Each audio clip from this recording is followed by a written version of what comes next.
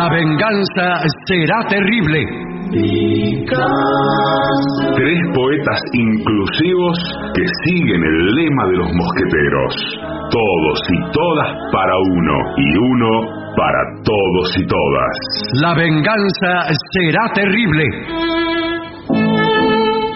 Con Alejandro Dolina, un enamorado que llora por lo inútil de su espera, cuando en verdad se equivocó de esquina. Patricio Barton, que todas las noches es aplastado por estampidas de oyentes desertores que se pasan a otra radio. Y Gillespie, un artista tan innovador que las calles cambian de nombre después de que él las cruza. La venganza será terrible. Canciones por el trío sin nombre: Ale Dolina, Martín Dolina y Manuel Moreira.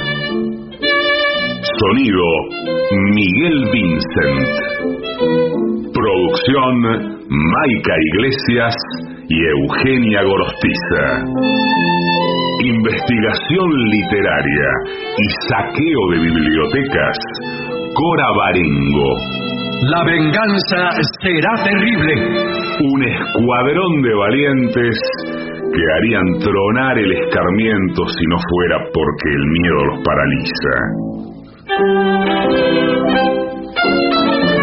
Y ya llegan, con la melena revuelta, la corbata floja y suelta y el bombachón al revés, nuestros intérpretes. Buenas noches, ¿cómo están ustedes? Voy a presentar a mis dos compañeros, Patricio Barton, el artista antes llamado Gillespie, que están en el vestuario en este momento. Sí, la verdad aquí, que... saludando, yo les acerco el micrófono. Bueno, sí, ¿cómo le va? No sé si es ¿Qué momento. tal? ¿Cómo andan? Estaba listo, yo ya estaba preparado. Déjeme terminar primero, Sí, porque claro. si no, así. Sí. Bueno, atención la gente de la ciudad de Buenos Aires, porque qué lindo estuvo en el Regina la semana pasada. Muy lindo, muy Estuvo emocionante. espectacular. Qué lindo teatro, ¿eh? Muy lindo el Regina, así que vamos a repetir este jueves y el Sí. próximo también, ¿eh? Sí, sí. Jueves Bien. 4 y jueves 11 Sí. Y estamos ahí. están en PlateaNet las entradas ahí, ¿eh? Sí.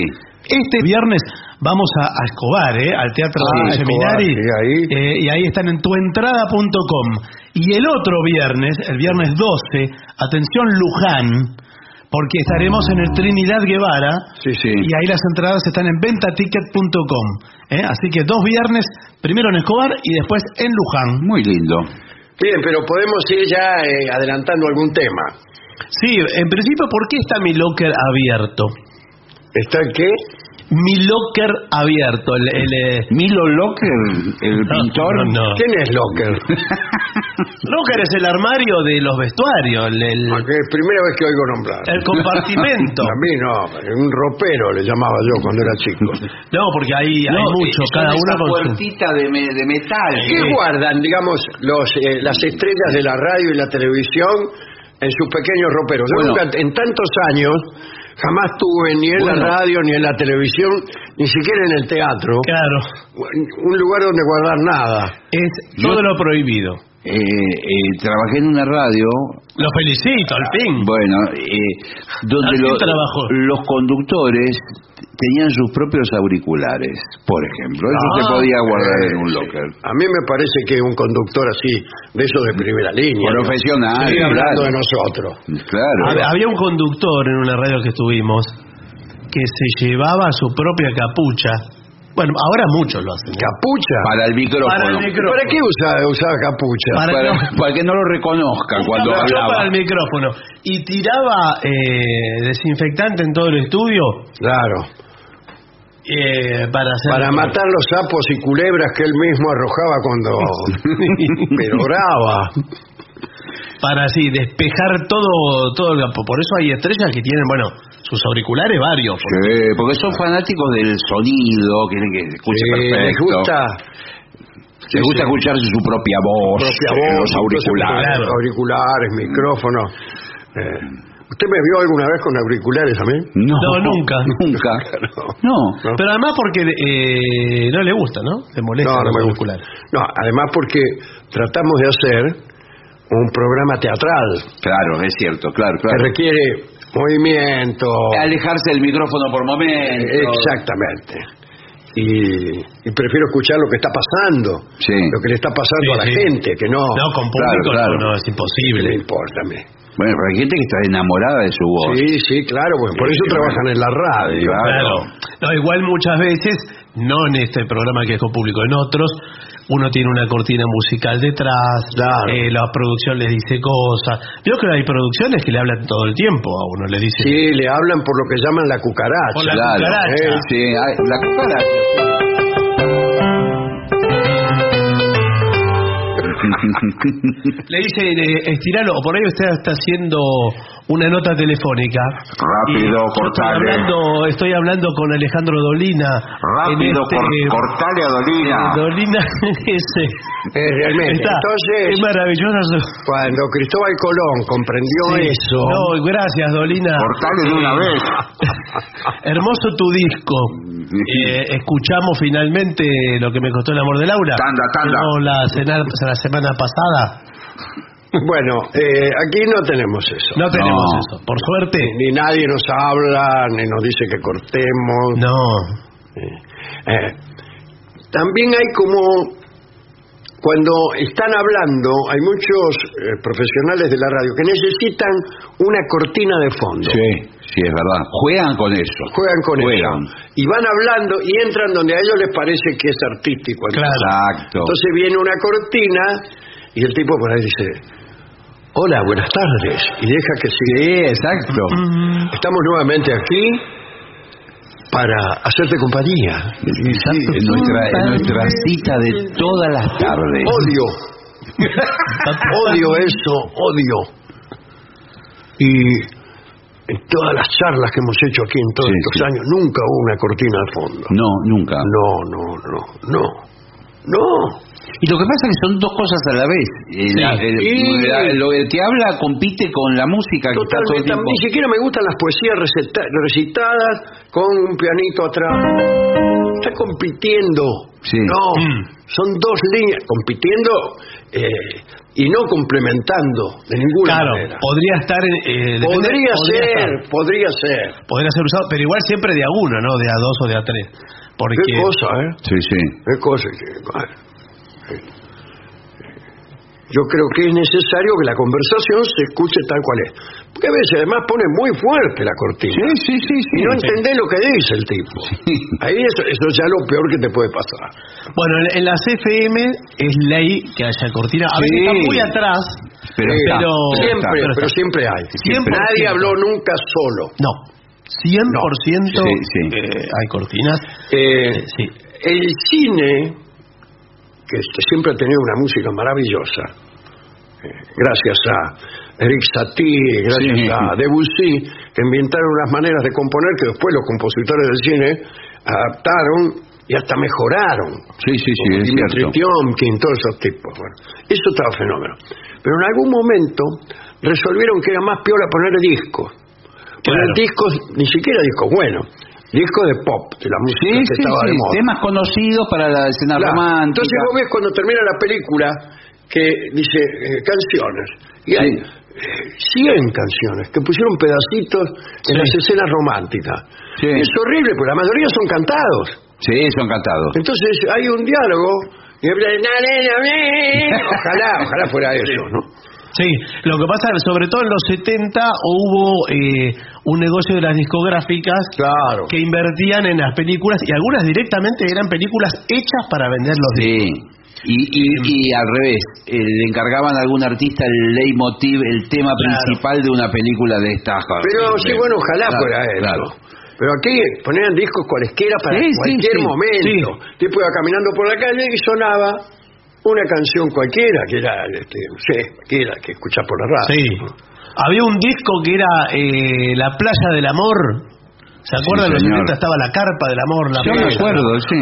Todos esos Sí. eran de una discográfica, no recuerdo si era la CBS, que ponía a sus artistas, pero de los más disímiles, Sí, todos juntos, me y había que acuerdo. justificarlo. Que aparecieran en la película cantando, o alguien ponía un disco. Sí, me acuerdo, estaba así, Pavarotti, Sí, con Manolo Galván, Santana. Sí. Bien.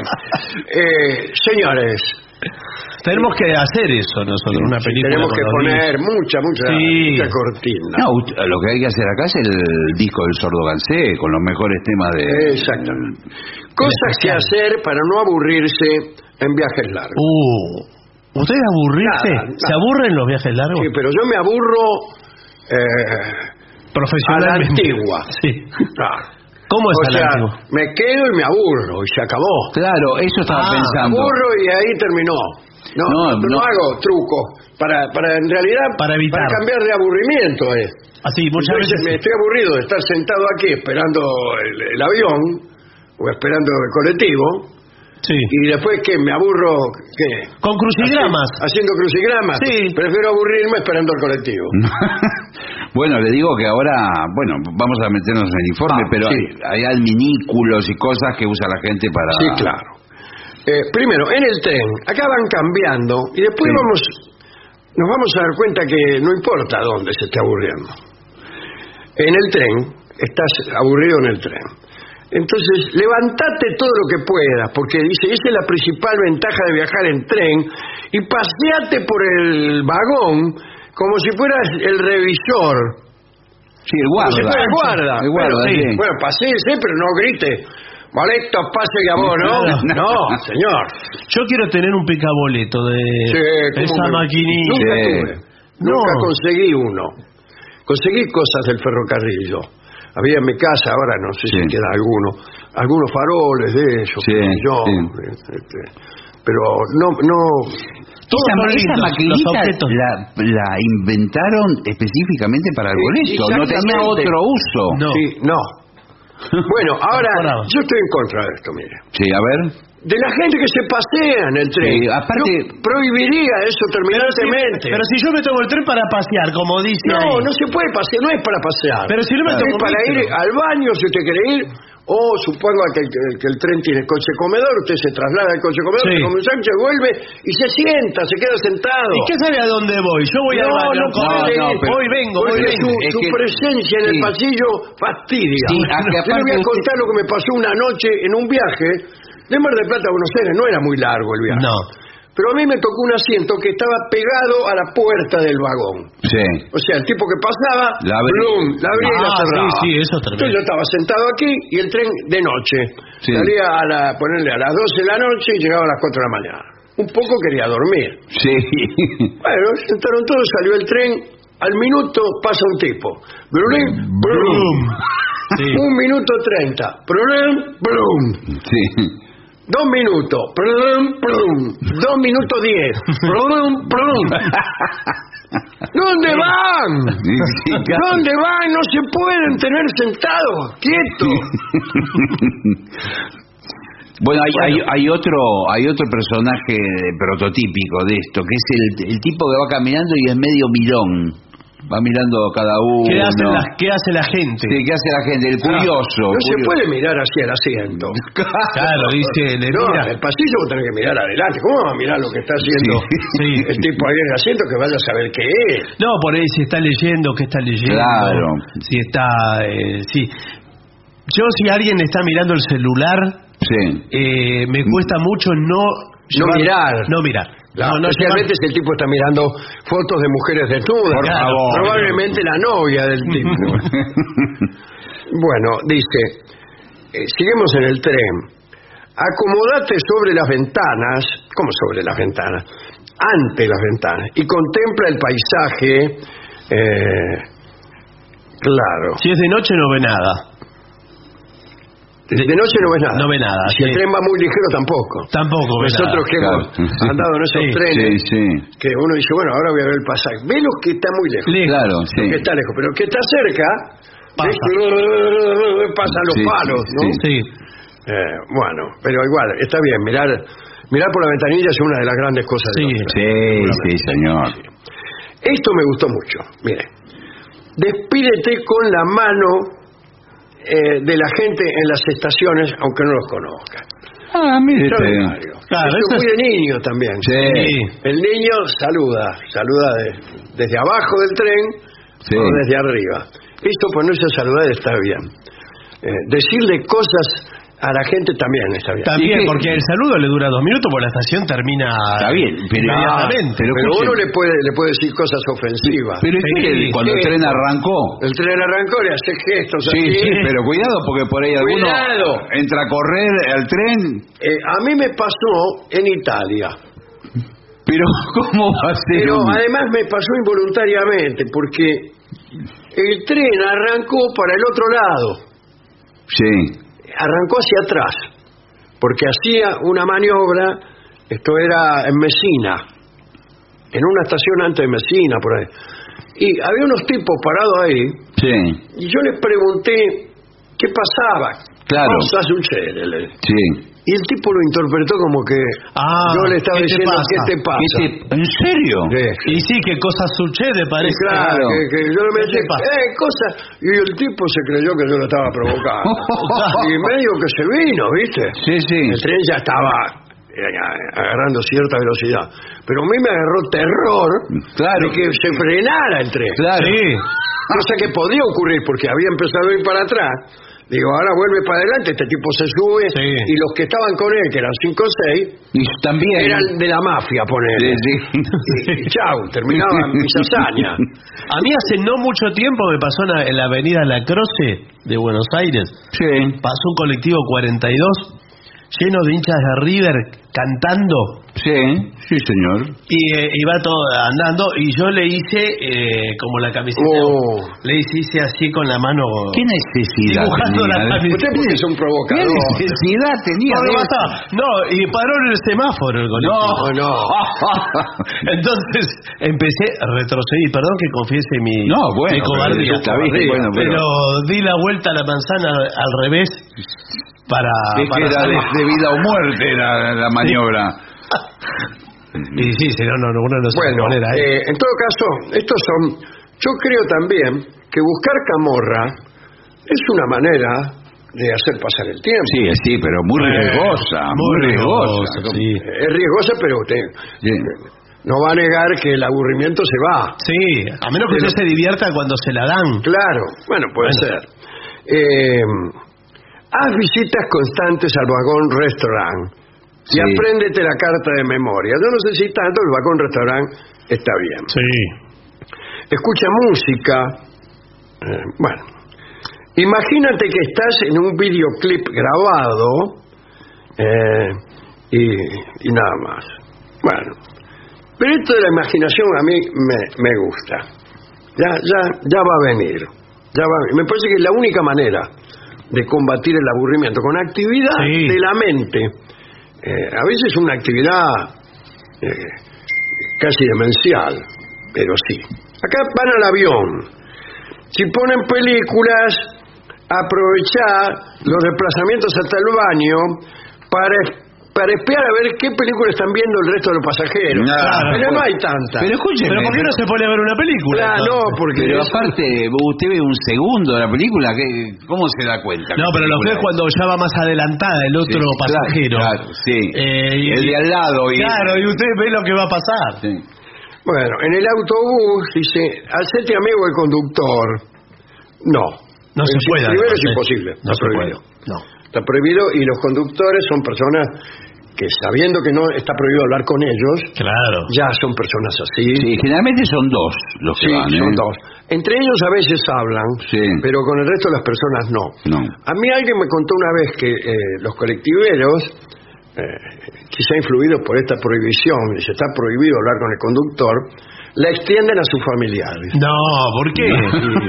Y no permiten que su mujer y sus hijos le dirijan la palabra. Pero que cuando llega a la casa, por ejemplo, el tipo se sienta a cenar. Se sienta y nadie le habla. Pero pobre hombre. A mí tampoco nadie me habla y sin embargo... No es conductor. No soy conductor. Bien. No es colectivero. En cada parada, obsesiónate, está muy bien este consejo, con que te pueden robar el equipaje y empieza a vigilarlo, porque eso se convierte en una obsesión que ya no es un aburrimiento. No, pero es peor. Pero es peor. Yo creo que es mucho peor. Prefiero aburrirme. Pero está bien, está bien pensado esto. Bien pensado. Dice, canta. No, pero esto es cuando vas en tu auto. A ver, ahí sí, ahí tenés más libertad. Puedes cantar, puedes escuchar la radio. Sí, fuerte, la radio. Sí. Comer cosas. Sí. Bueno. Sí, es verdad, es un poco más divertido ir en auto. En auto más divertido. Y dice que no hay mejor lugar en el mundo que un auto para cantar. Sí, yo estoy de acuerdo. Sí, y para escuchar radio también. He cantado mucho en autos. Y cuando voy solo canto mucho yo. Y ensayo fragmentos de canciones que por ahí no me salen bien y las ensayo en el auto. Claro. Está muy bien eso. Pero ahora le quiero contar algo. Hay otros pensamientos. Pensamientos como, por ejemplo, calcular cuántas personas se relacionaron con nosotros. Amorosamente, por ejemplo. Sí. Entonces te empieza a hacer una cuenta. Sí. Arranca desde allá. De los 15 años, qué sé yo. Y sigue, empieza a preguntarse cuál es la regla para formar parte. Sí, pues, ¿esta vale o no vale? Claro, porque ¿Cuándo se grande? Sí. ¿Cuándo se tiene por cierto que uno tuvo relaciones con una mujer? ¿A partir de qué momento? ¿A partir de qué acción? ¿Vale un beso nada más? ¿Alcanza un beso nada más? Pero lo que pasa es que si usted arranca desde la adolescencia de pubertad, ahí vale un beso. Claro, creo que después no. Pero de todo modo hay que establecer. Bueno, sí. Con Rolón tuvimos una discusión larga de toda una tarde hasta que llegamos a establecer un hecho leguleyo que de algún modo certificaba la relación, que no le puedo decir qué era. Sí, para mí es algo más íntimo. Algo más íntimo. Bueno. ¿Y le llevó toda la tarde la discusión? Sí, porque uno decía no a partir de aquí, otro a partir de allá, en fin, una larga discusión. Pero sigamos adelante. En aeropuertos y estaciones con mucho tránsito. Acércate al kiosco. Sorpréndete con la cantidad de revistas para aficiones extrañas que hay. Sí, hobbies. No es que las compres, las miras solo, y te sorprende. En una época en la estación Retiro, creo que en Constitución también, había un kiosco gigante. Sí. Que también vendía revistas, algunas usadas, de historieta, pero después muchas revistas actuales. Había de DVD para armar avioncito, había para los fanáticos de las armas. Juega a las 3 oportunidades. Se puede jugar a las muchas oportunidades. Es una variante vertiginosa del clásico "el próximo que pase es tu novio". Mire usted. Uno puede dar un número, no el próximo, pero el 7. El que pase el número 7 es mi novio o mi novia. Claro. Y empieza. Está bien, pero pasan 6 minas, supóngase. Claro. Y la séptima, esa es la que va esa es la que te tiene que tocar. Claro, y después se ríe y jaja. Claro, pero bueno, ¿quién le tocó? A ver cómo estás de suerte. Claro.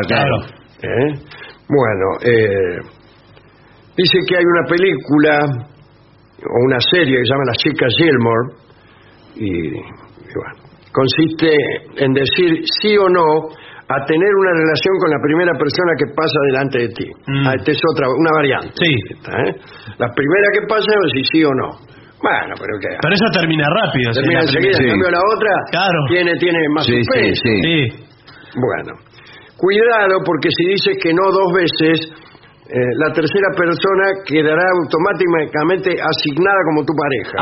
Queda así complejiza. Bueno, está bien. Claro. No vale rechazar 3 claro. Se llama, poder rechazar 2. Claro. Sí. Pero no más. O sea, te la tenés que jugar. Está bien, es más complejo ahí. Sí. Porque se la tiene que... Claro, porque pasa una más o menos y vos decís, ¿qué hago? A muchos puede haberle pasado a esto, muchas chicas también, ¿no? En esas citas a ciegas y colectivas. Sí. En donde hay 4 muchachos que esperan 4 chicas todavía no saben cómo se las van a repartir. Claro. Póngale que van llegando de a una. Entonces llega la primera, a usted no le gusta mucho. Claro, deja que otro se anote. Sí. Viene la segunda, tampoco. Y dice, bueno, tengo todavía 2 chances. Pero resulta ser que la tercera tampoco le gusta mucho a usted. ¿Y qué hace? Pero por ahí le gusta un poquito. Le gusta un poquito más que las otras 2. Sí. Pero ¿qué hago? ¿Agarro esta que es la mejor de las 3 que han venido? Para mí sí, tiene que agarrar esa. Me juego entero a la cuarta. Para mí mucho riesgo. Mucho riesgo. Es un asunto. Un asunto. Del mismo modo, si son chicas las que esperan a muchachos, ¿no? Es así. Bueno, entren a la memoria, y aquí, piensa en una lista de buenos episodios de Los Simpsons, qué sé yo. Eso se dan discusiones que no terminan más. Yo nunca vi Los Simpsons, pero ¿cómo puede ser? Empieza con el fútbol, a pensar cosas, empieza a pensar los conciertos a los que has ido en tu vida. Eso sí, tengo un montón. Empieza a enumerar todos los estados de los Estados Unidos. Empieza a enumerar los presidentes de los Estados Unidos o los reyes de Francia. Sí, cualquier enumeración. Sí, bueno, pero... Bueno, usted hizo con los Estados Unidos. Yo juego a eso todo el tiempo. ¿Por qué se cree que yo me los conozco? Porque estoy jugando a eso todo el tiempo, estoy aburrido todo el tiempo. Y entonces empiezo con esas listas. Con esas listas que se convierten, pasan del aburrimiento a la obsesión y a la locura. Porque por ahí no me acuerdo de uno y empecé, ¿cómo puede ser que no me acuerde? A ver cuál es, qué sé yo, y ya me siento mal. Siento que si no me acuerdo algo malo va a pasar. Por ahí no me acuerdo de un actor que trabajaba. Sí, todo lo que es así de listas es perturbador en ese sentido. Bueno, intenta recordar los nombres de gente. Ahí está lo que decíamos nosotros, los nombres de la gente con las que han tenido relaciones, y dice, los besos cuentan. Bueno, quedó claro los besos el cuentan, sistema. Bueno, muy bien. Entrena la memoria entre 2, arrastra a otra persona a participar contigo y empieza a recordar estas cosas. Ahí es más divertido, me parece. ¿Cuántas películas de Harrison Ford podéis enumerar? Entonces yo te digo una, El Fugitivo, la única que sé. Indiana Jones. Indiana Jones 2. No, yo no sé ninguna. ¿Sabe qué me pasa con los actores? Me los confundo. Bueno. Uno con otro todo el tiempo. Ayer tuve por Glenn Close a Meryl Streep. Pero yo pensé, hasta este momento en que usted me las nombra juntas y me doy cuenta que son 2 personas. ¿Me pasa lo mismo? Que a mí me parece que son una. No. me las confundo. La que actúa bien es Meryl Streep. Esa es la manera de reconocer. No. Usted tiene una animosidad con Glenn Close. Sí, no me gusta para nada. Por eso la recuerdo siempre. Nunca me olvidaría de Glenn Close. Y en cambio me acuerdo muy mal de tipos que sí me gustan. Y por ahí no los puedo recordar inmediatamente. Bueno, ¿cuánto tiempo, cuántas canciones de Mecano puede recordar? Bueno, porque es un informe español. Es un informe español. Ni una sola. Mecano era el zar de Rusia. No, señor, Mecano fue una banda pop muy importante de los 90. Sí, ya sé que lo escuchen ellos. Bueno. Broma. Vamos, era todo rock and rollado. ¡Enhorabuena! Pero yo lo hago mucho con tangos. Sí. Debido a esta afición que yo tengo, pero bueno. Con canciones Mecano no lo hice nunca. A mí me dicen Mecano y para mí es un juego para niños, para armar cosas con tornillitos y piezas, ¿no? Si usted está con niños, hablando de niños, ante todo buenas tardes. Ante todo ármate de paciencia. Prepárate para sufrir una regresión recordando todos los juegos de la infancia. Un elefante, bla, bla, bla, todo eso. Pero finalmente yo creo que debo insistir en mi ponencia. Lo que hay que tratar de lograr es una épica. Tratar de que ocurra algo. Tratar de que ocurra algo. Sea, encarando una mina, póngale. Sí. Te la encara, trata de hablarle, trata de acercarse, trata de levantársela. Legítimamente. Bueno, pero eso no lo hace por aburrimiento, eso ocurre ahí. Bueno, pero si usted está aburrido, esa es una manera de sacarse del aburrimiento y reemplazarlo por el desengaño. Bueno. Dice, no, la mina dice, tomátela de acá, qué sé yo. Bueno. Pero, o si no, también, si usted es corajudo, o tiene ganas de jorobar, o está con algunos amigos de esos capaces de cualquier cosa, y generemos un lío. Claro. Generemos un lío. ¿Qué quiere decir generemos un lío? En mi barrio había unos tipos, yo no formaba parte de ese grupo, pero unos tipos que salían a divertirse del siguiente modo. Buscaban a alguien que vendía algo e iban a fingir que se lo querían comprar. Sí. Entraban a clubes fingiendo que se querían hacer socios. Sí, ya. Bueno, y así. Y generaban una conversación absurda con el tipo. Por ejemplo, había un tipo que tocaba la trompeta. Sí. Uno cualquiera, no lo voy a nombrar. Entonces estos, el tipo había puesto un aviso, vendía una trompeta, que la vendía. Tenía varias, porque era medio profesional.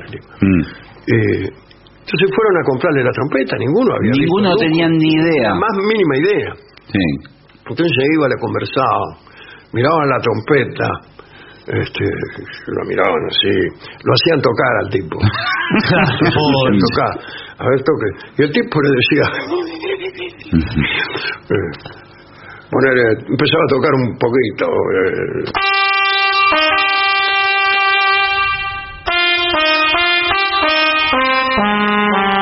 Summertime. Claro, pero esto nunca acertaban, decían cualquier cosa. Claro. Decían que no la conocían. No, la verdad que no la conozco. ¿Cómo no conoce Summertime? Claro, ¿para qué quiere la trompeta? Y esta otra...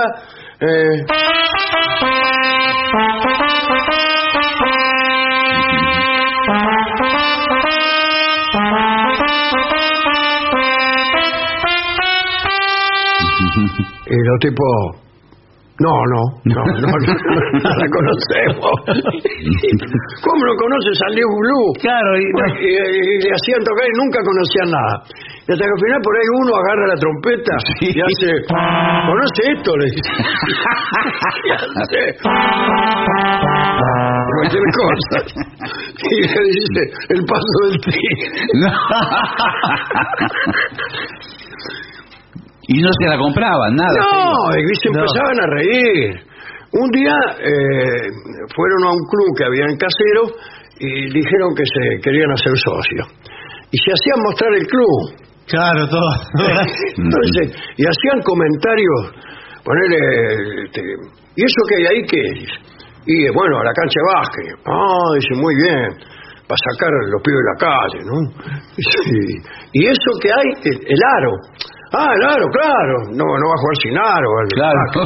Y los tipos medio lo miraban, ¿no? Claro. Y esa puerta ahí, ¿qué hay? El baño. ¿Tiene baño? Y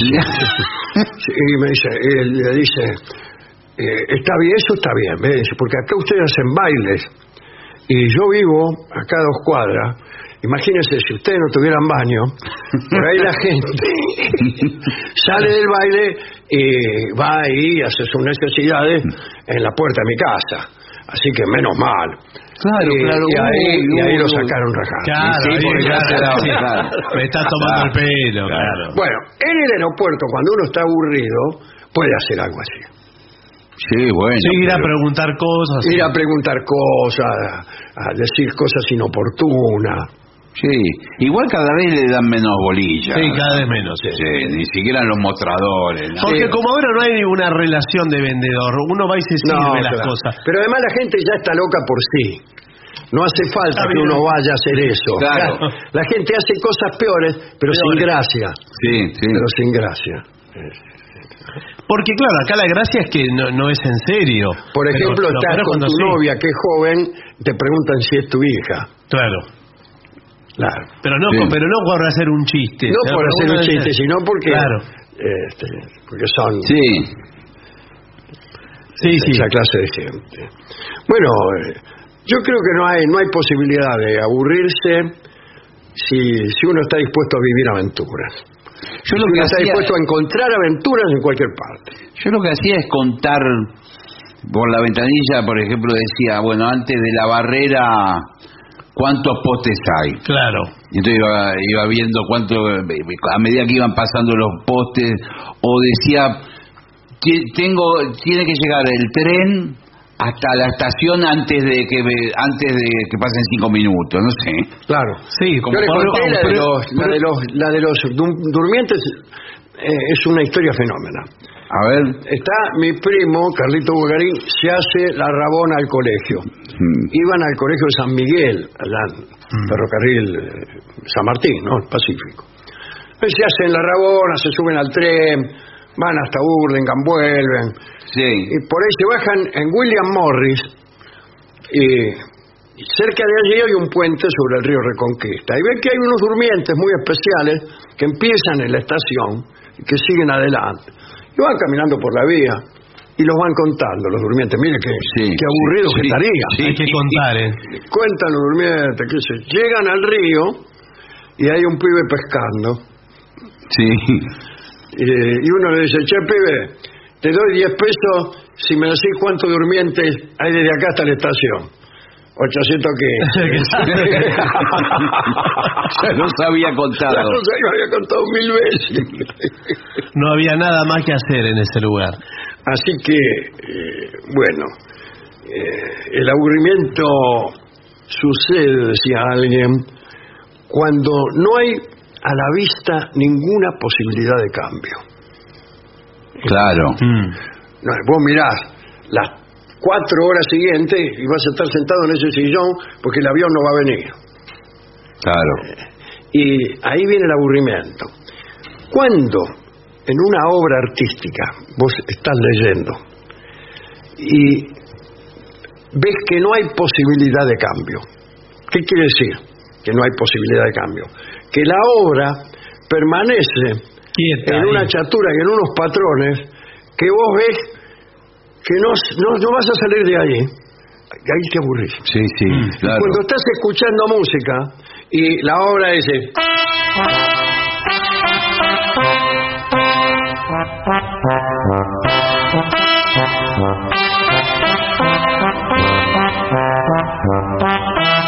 Bueno, sí. Claro, sí. No hay posibilidad de cambio. Claro. No, toqué un invento, pero podría haber tocado. Sí. Vamos a la playa, Sí. Vamos a la playa, Vamos. Ay, bueno, entonces el espíritu dice: esto nunca va a cambiar. ¿Cómo es?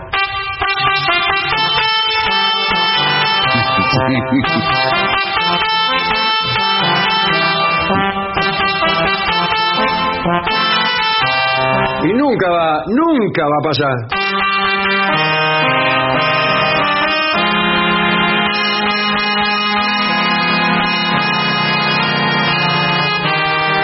Sin embargo, lo que yo estoy tocando es también aburrido, porque es previsible. Sí, pero es más... Pero bueno, no va a salir de ningún lado. Tipo.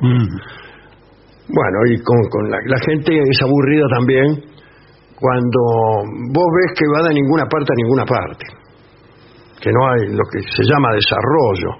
Sí, bueno, claro. Decía yo a veces comentando cosas que armábamos nosotros. Sí, pero esta charla tiene que ir de un lugar a otro. Y no, se quedaba en enumeraciones, descripciones, estaba siempre en el mismo lugar. Sí, no sabe a dónde va, claro, sin intención. Por eso hay todos unos pedagogos, una corriente de pedagogos que defienden el aburrimiento en los chicos, tener un estado de aburrimiento. Sí, yo un poco lo defiendo también, de que no transitarlo, que se la banquen. Claro. Que bueno, puede ser, ¿sabe por qué? Porque el chico más inteligente no es el que pide cada 10 minutos un juego nuevo. Claro. El más inteligente es el que sigue con el mismo juego y a lo mejor está esperando está esperando una innovación, pero el que pide algo nuevo todo el tiempo, no es que sea el innovador. Ese, en general, por el contrario, es el más ansioso, superficial, y el más superficial. Claro. Exactamente, así es. Y además que sin aburrimiento también es difícil la imaginación, el crear, el encontrar una construcción y una nueva dirección para cambiar, para... Y que busque el mismo dentro de eso, a ver qué es lo que puede sacar, ¿no? Pero el otro dice, no me gusta, pone otro. No me gusta, dale otro. Pone otro disco, dame otro libro, dame otro juguete, juguemos a otra cosa. No. El inteligente es el que desarrolla una táctica y estrategia del desconfío, por ejemplo. Jugando siempre a lo mismo, ¿no? Porque también hay una tendencia, y ahora se ve muchísimo con películas, sobre todo series de las plataformas que están hechas con fórmulas, que todo el tiempo la idea es sobreestimular con personajes, más personajes, con líneas de acción, pero que después es un sinsentido en la línea de acción. No tiene una dirección dramática. Distractivo que podría tener un personaje. Entonces van probando, y bueno, picó el abogado y después la pareja se perdió, la historia de podría decirse que es de lo peor que se está haciendo. Claro, y cada vez más, cada vez más. Sí. Bueno, amigos, discúlpenme, pero yo estoy podrido. Sí, la gente está aburridísima, apagó la radio. Dice, ¿a dónde va esta gente? Hablando del aburrimiento. Es lindo hablar del humor. Es como hablar del humor. Sí, no hay cosa menos graciosa que hablar del humor. Bueno, adelante, por favor, porque estos son los mensajes de nuestros oyentes. Bueno, mensajes que han llegado al WhatsApp de La Venganza, que es 11-6585-5580. 54-911 son todos los prefijos que están fuera del país. Sí, un oyente nos escribe, nos aclara que los basiliscos son los únicos reptiles que corren con las patas traseras cuando se ven amenazados. Mire, nos el basilisco no existe, básicamente. Nos estará respondiendo a qué. Sí, algo que dijimos, pero yo te recuerdo que también algunos tipos de iguana, que también cuando van creo que le llaman basiliscos, a no ser que reptiles, pues el basilisco es un animal mítico, exactamente. Y acá le pregunta si puede hablar de Gargantúa y Pantagruel. Pantagruel, claro. Sí. La novela en dos partes de Rabelais, ¿no? De François Rabelais. Yo aconsejo su lectura, pero es una lectura trabajosa. Trabajosa, son libros muy extensos. Primero viene Gargantúa y después Pantagruel. Son dos tomos muy gruesos.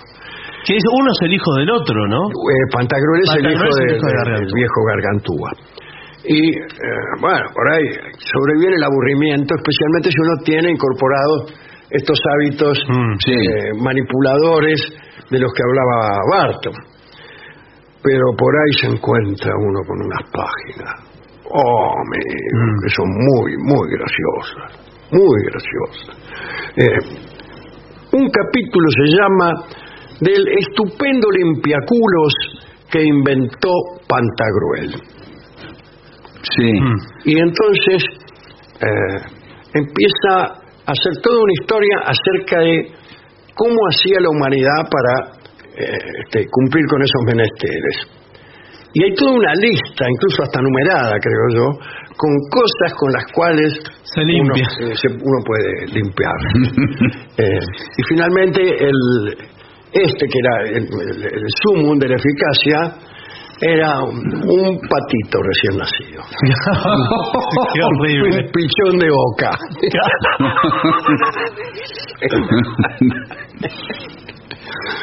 Ya. Bueno, Paola Ruiz es de San Nicolás y quiere saludar a su novio, al de ella, que se llama Cristian Pereira, y que es fan del programa. O sea, nos está utilizando para saludar al novio. Es extraño lo que hace. Claro, hay una relación extraña. Lástima que Rolón no trabaja más aquí, porque si no podríamos saber de qué se trata. Claro, dice, los conocí, muchas veces escuchamos juntos el programa. Es como que la relación está asignada por este programa. Bueno, imagínese lo que será. Sí, bueno, saludos a ambos. Nos escribe Nati desde La Rioja. Dice, pasaba por aquí virtualmente para pedirle al negro si alguna vez puede hablar de Baruch Espinosa. Baruch Espinosa. Él me dirá, ¿por qué no investiga usted? Pues le contesto que me gusta el condimento dolinesco que le pone a las historias. Todo lo que existe tiende a perseverar en su ser, decía Espinosa. Eso es un buen comienzo para una serie de pensamientos. Bueno, buen día, Vengadores. Quiero pedirle a Dolina, aunque sea un poco, de la pulpera de Santa Lucía, dice Sí. Ofelia de La Plata.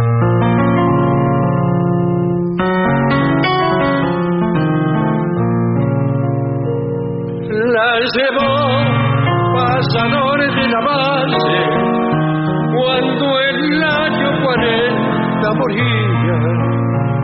Ya no alumbran sus ojos celestes la parroquia de Santa Lucía. No volvieron los trompas de rosa a cantar criminalas ni cielo, y en la reja de la pulpería los jazmines lloraban de celos. Y volvió el payador mazorquero a cantar en el patio vacío la doliente y postrer serenata que llevaba hacia el viento del río. ¿Dónde estás con tus ojos celestes, oh pulpera que no fuiste mía? Cómo lloran por ti las guitarras de Santa Lucía.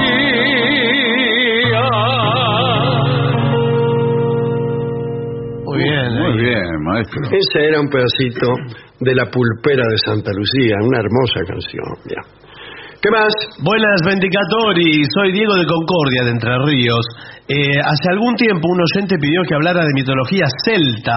Sí. Y ahora yo aprovecho la oportunidad para pedir que hable de mitología eslava. Creo que nunca la escuché dentro de el repertorio de La Venganza. Así es, sí. Muy poca.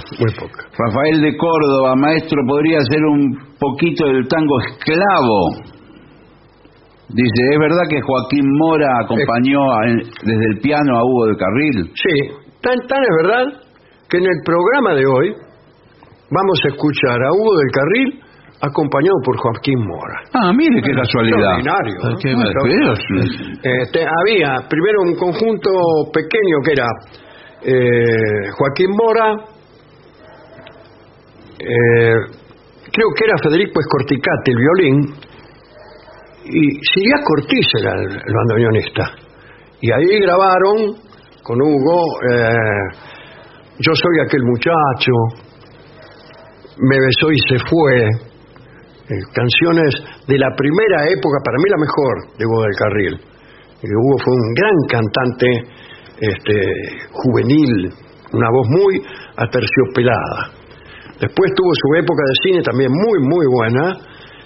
Y después ya quizá no tenía ese brillo aterciopelado en su voz de la juventud. Claro. Fue siempre un cantante extraordinario, pero más que eso fue.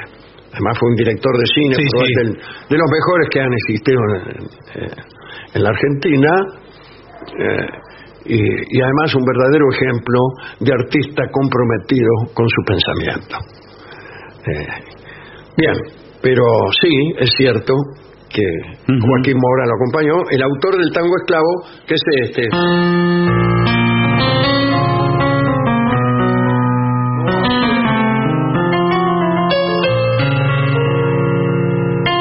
Bueno, y así, un tango hermoso. Ya lo hemos tocado y escuchado muchas veces aquí, pero tiene otros tangos muy lindos. Mirá este.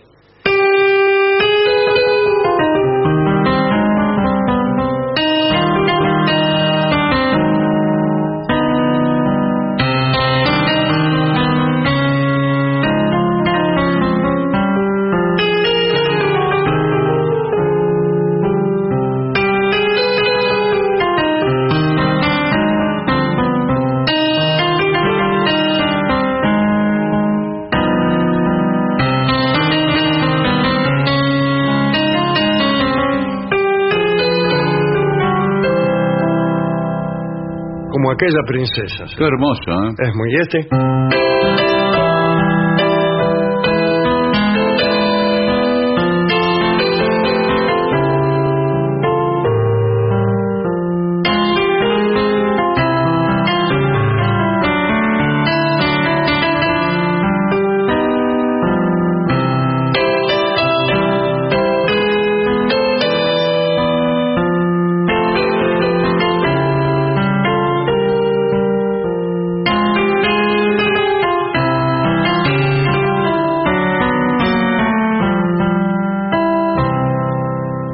Más allá. Precioso también. Son todos tangos hermosos, tangos de Joaquín Mora. Bueno, muchas gracias por preguntarlo. Bueno.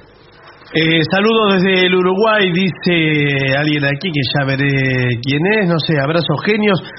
Dice, hace algún tiempo el maestro recordó una canción del indio Gasparino. ¿Podría hacer algo más de esos disparates graciosos? No, le puedo... Del indio Gasparino Cabral. Juana, ¿se acuerda? Esta era, creo que... una canción. Se fue pa' Buenos Aires Juana Luisa Valdés. Del poblado se me ha ido hace un mes. Me han mandado una carta, ya la misma no es. Nadita me ha gustado, pues me trata de usted.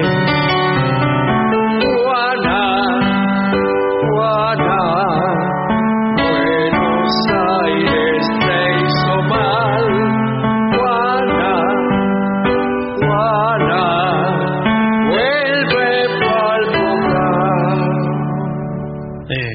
Ahí va Gasparino.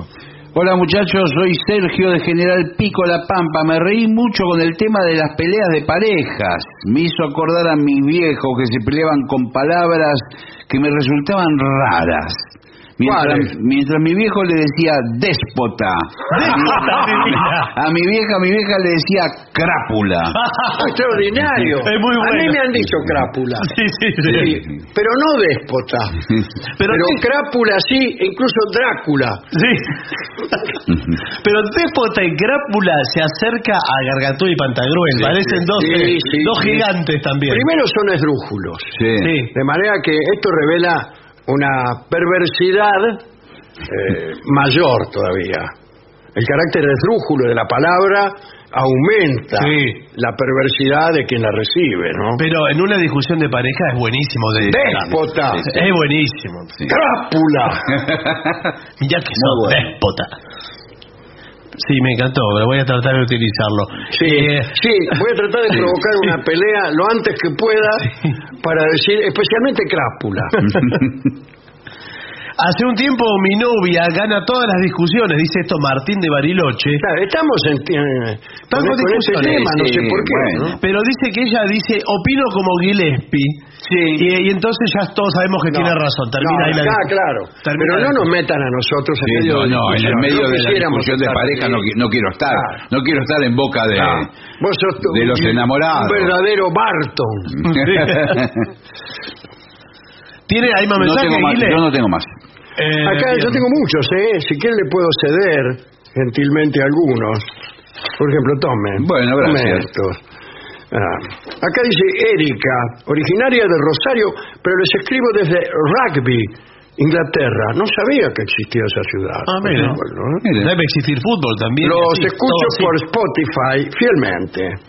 Cuando se reúne la familia, si alguien va a los lugares excusados, decimos, voy a mandar un fax email.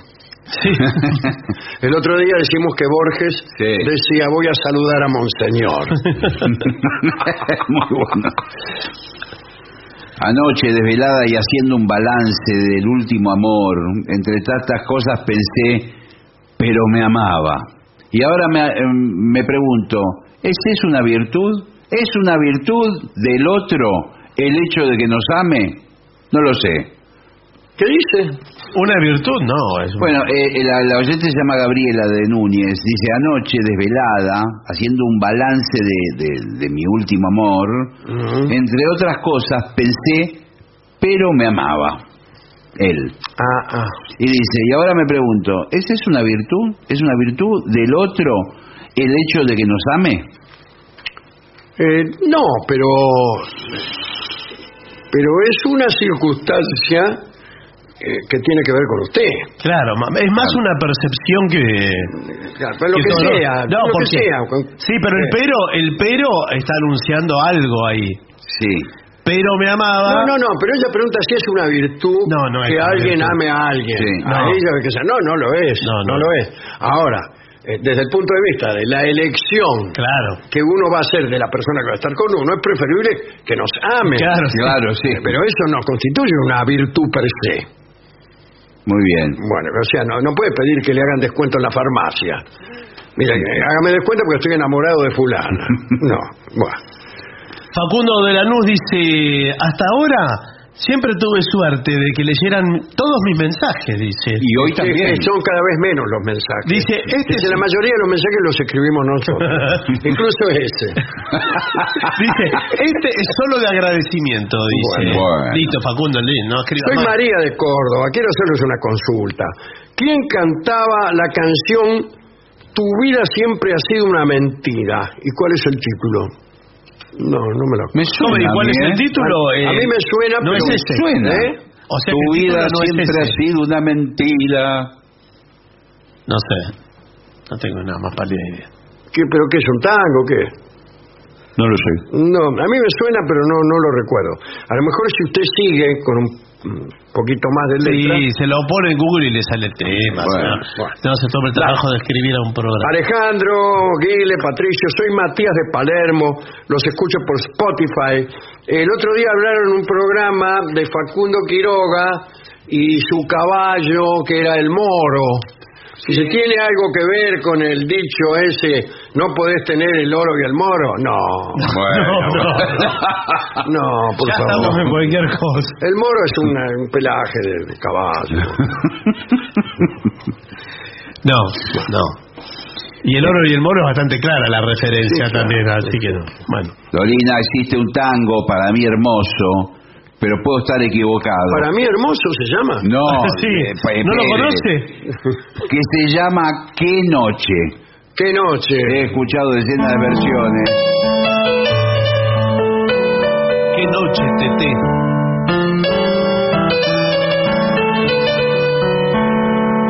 Y así. Jamás pude saber si tiene letra, No. dice Elvio.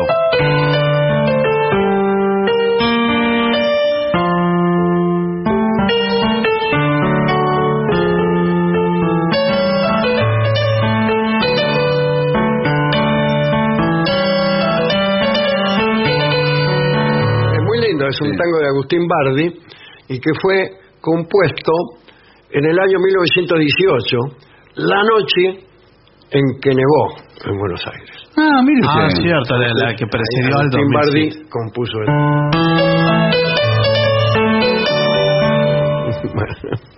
No tiene letra, entonces. No tiene letra. Bueno. Puede ser que alguien le haya puesto una letra, porque en una época, quizá para mejor trabajar con Sadaik y qué sé yo, a todos los tangos clásicos que no tenían letra le pusieron. Le pusieron. Sí.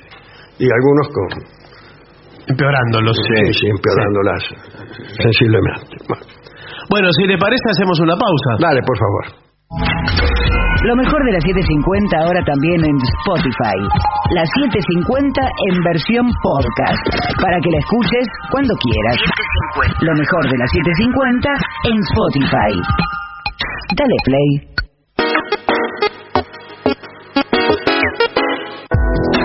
AM 750. Objetivos, pero no imparciales. AM 750. Objetivos, pero no imparciales.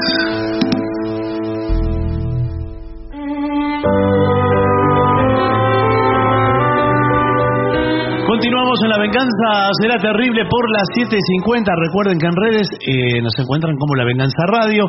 Hay un WhatsApp que es 1165855580. Y atención que este jueves 4 de mayo y el próximo también estaremos en el Teatro Regina de Buenos Aires, ahí en Avenida Santa Fe 1235, y las entradas están disponibles en PlateaNet. Hablaremos hoy de raptos de doncellas. Doncellas que se van con un tipo o que el tipo directamente las rapta, porque así el rapto era una forma casi aceptada de conseguir una mujer. Sí. Iba a decir, qué sé yo, te enamorabas de alguien, querías formar una pareja y la raptabas. Claro, directamente. Bueno, directamente, bueno. Según Burckhardt, el famoso historiador de Grecia, en los mitos es reiterada la pasión desenfrenada que producía la contemplación de una muchacha hermosa y que, como contaremos, conducía frecuentemente al rapto y a la apropiación. Es decir, la charla comienza con la idea de la belleza que tenían los griegos, que tenían una alta idea de la belleza. No les parecía una convención, ni una casualidad, ni una liviandad, ni una frivolidad. Ahí está la fisonómica de Aristóteles, que además de estipular algunos cánones precisos de lo que era bello, hablaba también de una belleza doble, o sea, posteriormente adquirida, que era el caso de los campeones, las personas fuertes, las personas rápidas, que adquirían una condición que los embellecía. La belleza era deseada, hasta tal punto que era perfectamente lícito pedir a los dioses la concesión de los buenos rasgos. Cuando la niña no era bella, era llevada diariamente al templo de Helena, y se las colocaba delante de la mujer que había sido la más bella, y se imploraba que la niña fuera igualmente bella o que fuera liberada de ciertas fealdades. Una persona hermosa después de muerta podía ser objeto de veneración como semidios. Incluso la misma belleza de una persona hacía suponer que a sus enemigos les iba a parecer que era un semidios o que tenía poderes. Solía ocurrir que los enemigos admiraban a alguien, ¿no?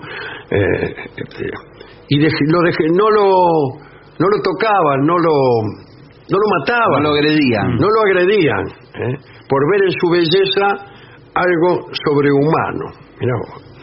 Cuando el caudillo persa Masistio, que había muerto en la primera batalla de Platea, fue llevado en procesión por los griegos a través del campamento, todos querían verlo a causa de su hermosura.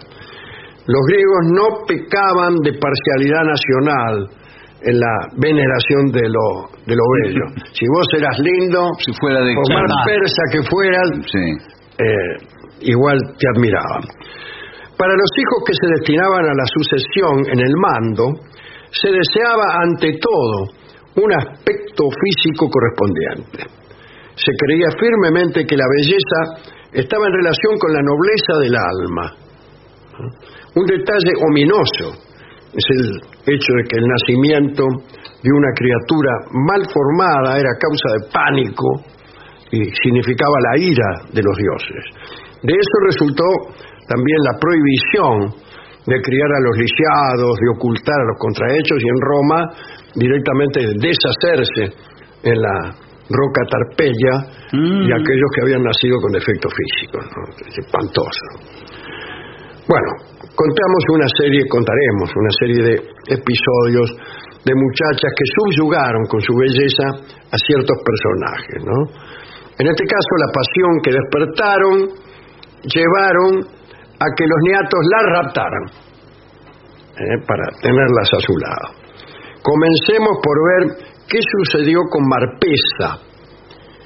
Idas, un señor, según la Ilíada, era el más fuerte y osado de los hombres, y se había enamorado de la bellísima Marpesa, hija de Ebeno. Este muchacho Idas, sin siquiera arriesgarse al cortejo de quien le despertaba tanta admiración, la raptó para poder unírsela. Unírsele. Sí, señor. Un día la vio y la subió a la fuerza a un carro, pero este carro era un carro alado que le había regalado el dios Poseidón. Ebeno, el papá de Marpesa, quiso perseguirlo, vio el tipo se las tomaba con el carro al lado, pero no pudo darle alcance y se mató en aquella persecución, como suele ocurrirle a cualquiera que trate de perseguir un carro con alas, imagínate. Idas se fue tranquilamente a Mesenia, su patria, y se casó medio de prepo con Marpesa. Pero allí se encontró con una disputa que no esperaba. El dios Apolo vio a la muchacha y también se enamoró. Y quiso robársela a Idas. Robársele. Sí, robársele. Sí. Pero él se defendió, incluso desafió a Apolo a luchar. Cuidado. Cuidado con el tipo, ¿eh? Ya perdió. Y en ese momento aparece algo genial para los mitos griegos.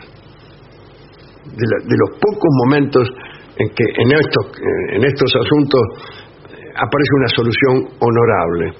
Aparece Zeus, el príncipe de los dioses, y separó a los dos contendientes y otorgó a Marpesa libertad para elegir al que ella quisiera. Mira qué bien. Dijo, no, muchacho, ¿qué me venís aquí?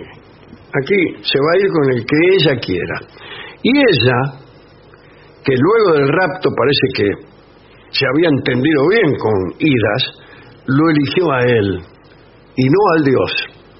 Lo rechazó a Apolo, que era un dios, y se fue con Idas, que era mortal. Muy bien, ¿eh? Muy bien. Hablemos de Pimplea.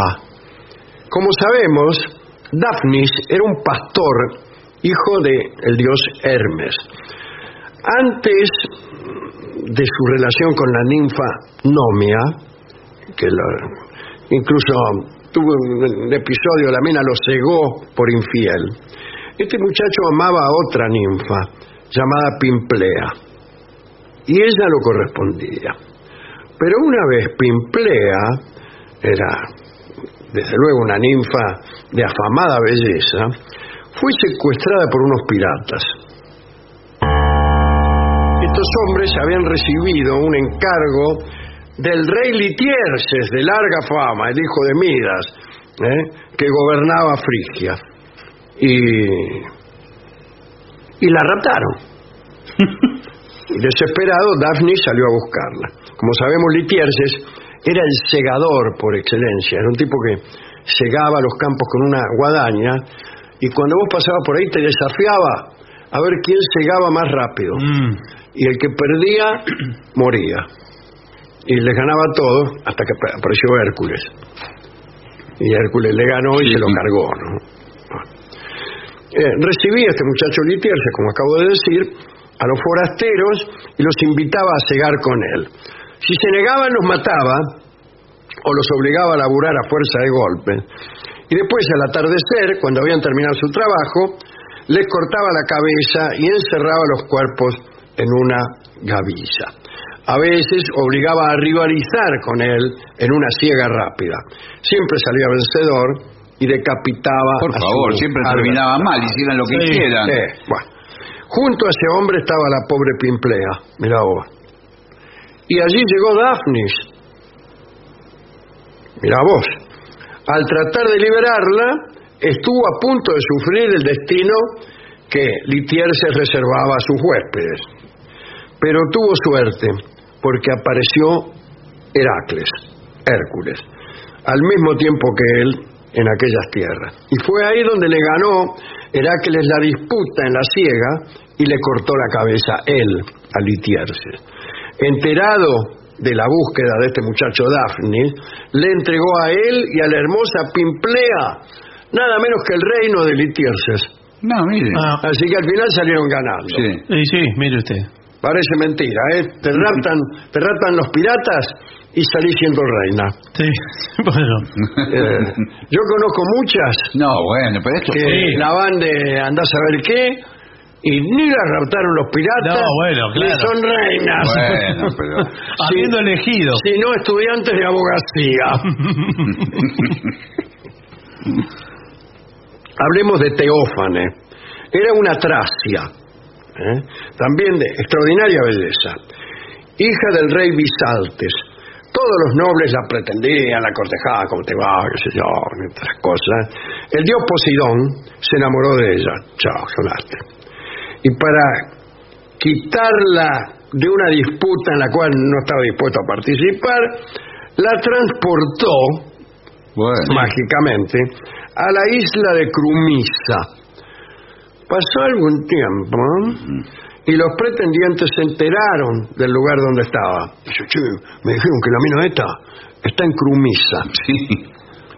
Y salieron entonces a buscarla. Poseidón, para engañarlos, según los mitógrafos, ¿no?, transformó a la joven, a esta joven de la que hablamos, Teófane, en una bellísima oveja. Por lo menos era bellísima. Claro, sí. Y él se convirtió en carnero. Claro. Y todos los habitantes de la isla de Crumisa también quedaron convertidos en ovejas. ¿Para qué? Para que cuando llegaran los tipos... Para no quedar en evidencia. Claro. Yo creí que para que los tipos encontraran solamente ovejas. Posiblemente. Eso es lo que ocurrió. Los pretendientes quedaron desorientados, porque llegaron a la isla y eran todos ovejas. Claro, pero ¿no vieron que había una que era más linda que bellísima? Sí, pero ellos buscaban un ser humano. Claro. Hay gente muy pretenciosa, que tiene mucha pretensión. Sí. Algunos se retiraron de la búsqueda y los que quisieron comerse algunas ovejas, dice aquí, yo leo lo que dice, también fueron convertidos por el dios en ovejas, en ganado lanar. Así, en figura de carnero, Poseidón se unió a Teófane y le dio un hijo que fue nada menos que el carnero que tenía el vellón de oro, el velloncino de oro. Claro. Bueno, para terminar, veamos qué sucedió con Himeneo. Dicen que es hijo de la musa Calíope, la de la poesía lírica. Himeneo era un muchacho ateniense de tanta belleza que muchas veces era confundido con una muchacha. Pero él era muy, digamos, modesto, no andaba dándose disque. Amaba a una muchacha noble de Atenas y él, de puro humilde que era, pensaba que jamás podría casarse con ella. Y entonces solo se limitaba a seguirla de lejos y esa era la única satisfacción que podía dar a su amor. Seguía de lejos. Sí, la miraba. Y no decía nada. Un día en que las doncellas de la nobleza habían ido a Eleusis a ofrecer un sacrificio a Demeter, sucedió que una incursión de piratas. Digo que los piratas caían en cualquier lado. Hace un rato habían venido, ahora vinieron de nuevo. Entonces, los piratas lo vieron a Himeneo y lo confundieron con una mujer hermosa. Cuidado. El muchacho, y se lo llevaron junto a las otras muchachas. Claro. Bueno, después de una larga travesía, según los mitógrafos, pletórica de avances y cortejos, los piratas decidieron descansar en una costa desierta y allí, fatigados, se durmieron. Durante su sueño, Himeneo se despertó y los mató a todos. Mató a todos los piratas. Y así que se creen que soy una pobre muchacha, no. Los liquidó a todos. Y dejó a las muchachas escondidas en un lugar seguro. Y regresó solo a Atenas. Y se produjo una especie de rapto. Himeneo se ofreció a restituir a las muchachas con la condición de que le fuese otorgada la mano de la que él amaba. Aceptada la propuesta, las doncellas fueron reintegradas a sus familias e Himeneo se casó con quien jamás había pensado que iba a lograr. Los mitos dicen, o no dicen, qué es lo que pasó después en la vida de ambos. Supongo que habrán sido... Qué bien, terminó muy bien esa historia. Sí, terminó muy bien esa historia. Yo me gustaría ver esto del rapto desde la óptica del tipo que no le raptó a la mina, del enamorado de la mina que fue raptada. Como en este caso le pasó a Daphnis. Sí. Daphnis ve que la raptan la ve partir con el raptor. Hay un tango casi mitológico que es una metáfora del rapto, utilizando el viento pampero y el clavel del aire. Como el clavel del aire, así era ella, igual que la flor. Dice, bla, bla, bla. Dice, pero un feliz viajero maldito, el pago cruzó. En brazos de él se me fue, bla, bla, bla. Y después dice, el que pasó fue el viento pampero que me la llevó.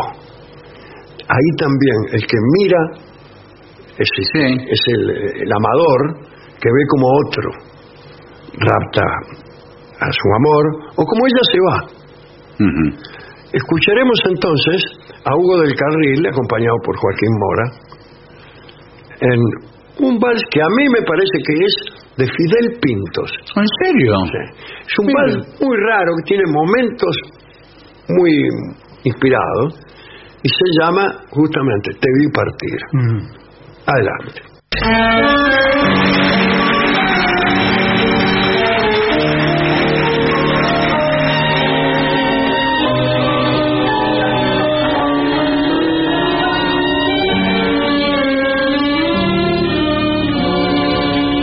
Fue un gran amor, fue de emoción, un loco afán, que fue lo que yo sentí por vos, no sé. Ensoñación iluminó mi corazón, hoy tan solo me queda el recuerdo que amarga mis horas, y el suspiro transforma mi voz, de aquel amor, de aquel querer, de aquel calor, como ella queda un gran pesar, porque divinas horas que junto a tu lado con tibias caricias tan feliz pasé, tu besar era elixir, extasiaba mi sentir, en dulce ensueño de alma confundida como adormecida te escuchaba hablar, y tu voz era un suave cantar. Tus ojos negros de mirar profundo me llevaron lejos hacia un bello hotel, me embriagaba tu mirar, incitándome a soñar, visión celeste que en el espacio al influjo dulce de lo espiritual, te fumaste y has dejado mi pena. Te vi partir, te vi alejar, creí morir, sin embargo mi alma no creyó tu adiós. Fue cruel visión que me engañó con la pasión que encendió tan febril en mi pecho, con los anhelos de mi adolescencia, se trocaron en loca inquietud. Evocación en mi gemir con ilusión, aún espera fiel mi corazón tu amor.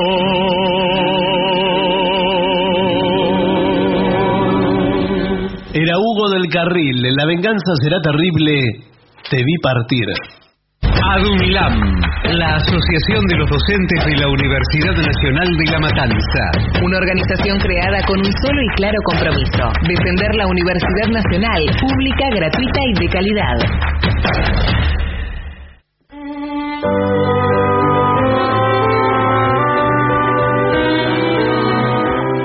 Continuamos en La venganza será terrible por las 7:50. Y atención que este jueves 4 de mayo y el próximo también estaremos en el Teatro Regina de Buenos Aires, ahí en Avenida Santa Fe 1235, y las entradas están disponibles en PlateaNet.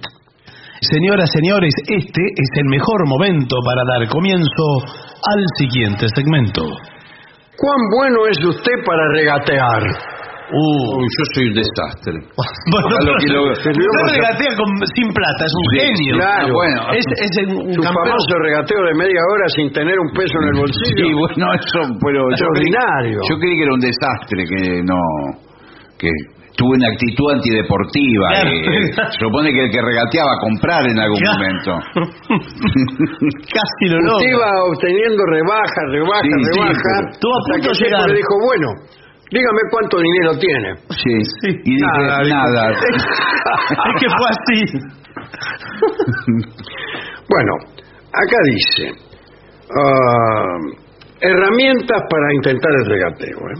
Primero, establezca una conexión con el vendedor, sea cálido, pero sin pretender hacerse amigos. Claro. Explíqueme esto. Es un límite difícil ese. Fíjese. Mire, usted tiene que saber que usted como comprador ejerce esa condición en ese instante. El vendedor ya la ejerce todos los días, todo el tiempo. Sí, es claro. un profesional. Es más eso. piola que usted, en una palabra. Siempre va a ser más piola que usted. Es verdad, es cierto.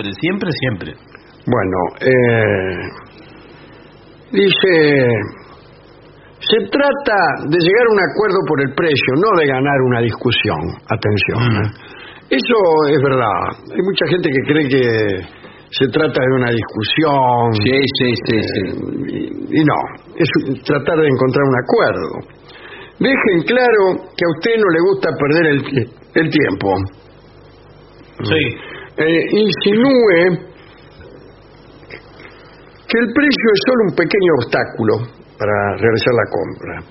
Diga esto, mire. Estoy verdaderamente interesado, pero necesito que lleguemos a un acuerdo. Puede decirlo con otro tono. Sí, está bien, ya en ese tono. Sí, claro. Sí, claro, pero si estamos muy lejos del acuerdo.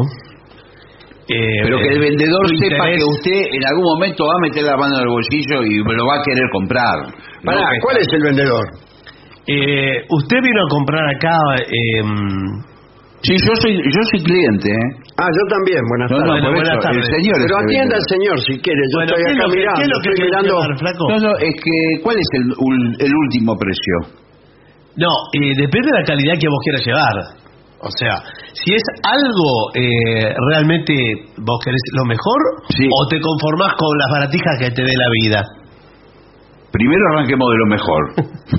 Bueno, lo mejor no se regatea. ¿El señor quiere algo en particular? Yo estaba mirando lo mismo que agarró el señor. Claro. Bueno, eso es un rosario azul de plástico. Claro. Yo estaba mirándolo a ver, porque a mí yo le eché el ojo también. Bueno. A mí me gustaría tener un rosario. Perfecto. Bueno, no importa para qué. Lo maravilloso de este rosario es que, bueno, usted sabe que está en presencia de un rosario milagroso. Sí, pero es de plástico. No, pero está hecho con una máquina industrialmente. A mí me parece que las oraciones gestionadas con ese rosario no son bien vistas en el cielo. No, discúlpeme que intervenga con estos temas teológicos. Claro. Pero yo, divinidad, veo un tipo que me está rezando con un rosario de 40 pesos. No, 40 pesos no vale eso porque estamos hablando de un rosario milagroso. La espiritualidad no se vale de eso. Está bien, pero esto está hecho con una máquina, ni siquiera lo hizo alguien. Bueno, perfecto, si no le interesa, señor, yo tengo un montón de ofertas de oferentes por eso. Me están llamando. Voy a hacer una oferta. No, discúlpeme, pero me están llamando en el celular. Justo acá me están haciendo una oferta. Creo que ya lo vendí. Así que no sé si usted puede superar. Si nosotros, yo le ofrezco 100 pesos. No, por 100 pesos. No, me acaban de hacer una oferta en este mismo momento por 9.500 pesos por el rosario. 120. Pero la voy a vender. 9.500 pesos. 9.500 pesos. Y está con una mesa vendiendo en la calle. ¿Cómo sabemos nosotros que es verdad? ese mensaje no se lo hizo usted mismo? No, señor, yo le digo, ese es un precio que me están ofreciendo. 9.500 pesos, ¿puedo ofertar? Sí, bueno, oferte. Yo no estoy por celular, yo estoy acá y lo puedo comprar ahora. Bueno, haga su oferta. 4.300 pesos. Pero eso es la mitad de lo que... Lo compro ahora. Bueno, Lo compro ahora. 200. Pero usted entiende cómo va la negociación. Claro. Yo voy de abajo. Claro, pero subiendo de a poco. Pero la mejor oferta es la mía.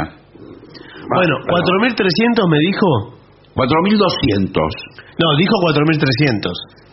No, mire, yo no puedo perder tiempo. Bueno, discúlpeme. ¿qué? Lo voy a vender ya en 9.300 aquí. No, bueno. Mira, no hay ninguno que ofrezca 9.500. Discúlpeme que lo vendo. Yo voy a hacer una oferta. Sí. 900 pesos. No, pero... Si yo oferté 4.000, me lo vende a mí, ¿qué se lo va a vender a usted? Yo igual oferto. Bueno. ¿Usted qué le quiere pedir al Rosario? ¿Va a rezar por qué? A ver si usted me convence, quizás... Para que me vaya bien. Bueno, quizás como es un lindo motivo... La paz mundial. La paz mundial, bien. La paz mundial, 950 pesos. No. Sí. ¿Usted qué prefiere, 950 pesos y la paz mundial o 4.300 y que me vaya bien? Y que le vaya bien a él. Ahora entiendo por qué la paz mundial tiene el éxito que tiene. Porque la oferta a gente como usted. Mire, la verdad me logró conmoverme, me llegó al corazón. Deme ahora mismo los 6.500 pesos que me dijo. No, 4.200 dije. No, pero 4.200. 4.200. 1.200 si no me muevo de ahí. Bueno, quédese nomás porque no se va a mover. Se va a quedar quieto ahí, directamente. Bueno, seguimos con los consejos. Deje nada. No acepte la primera oferta. De hecho, no diga nada.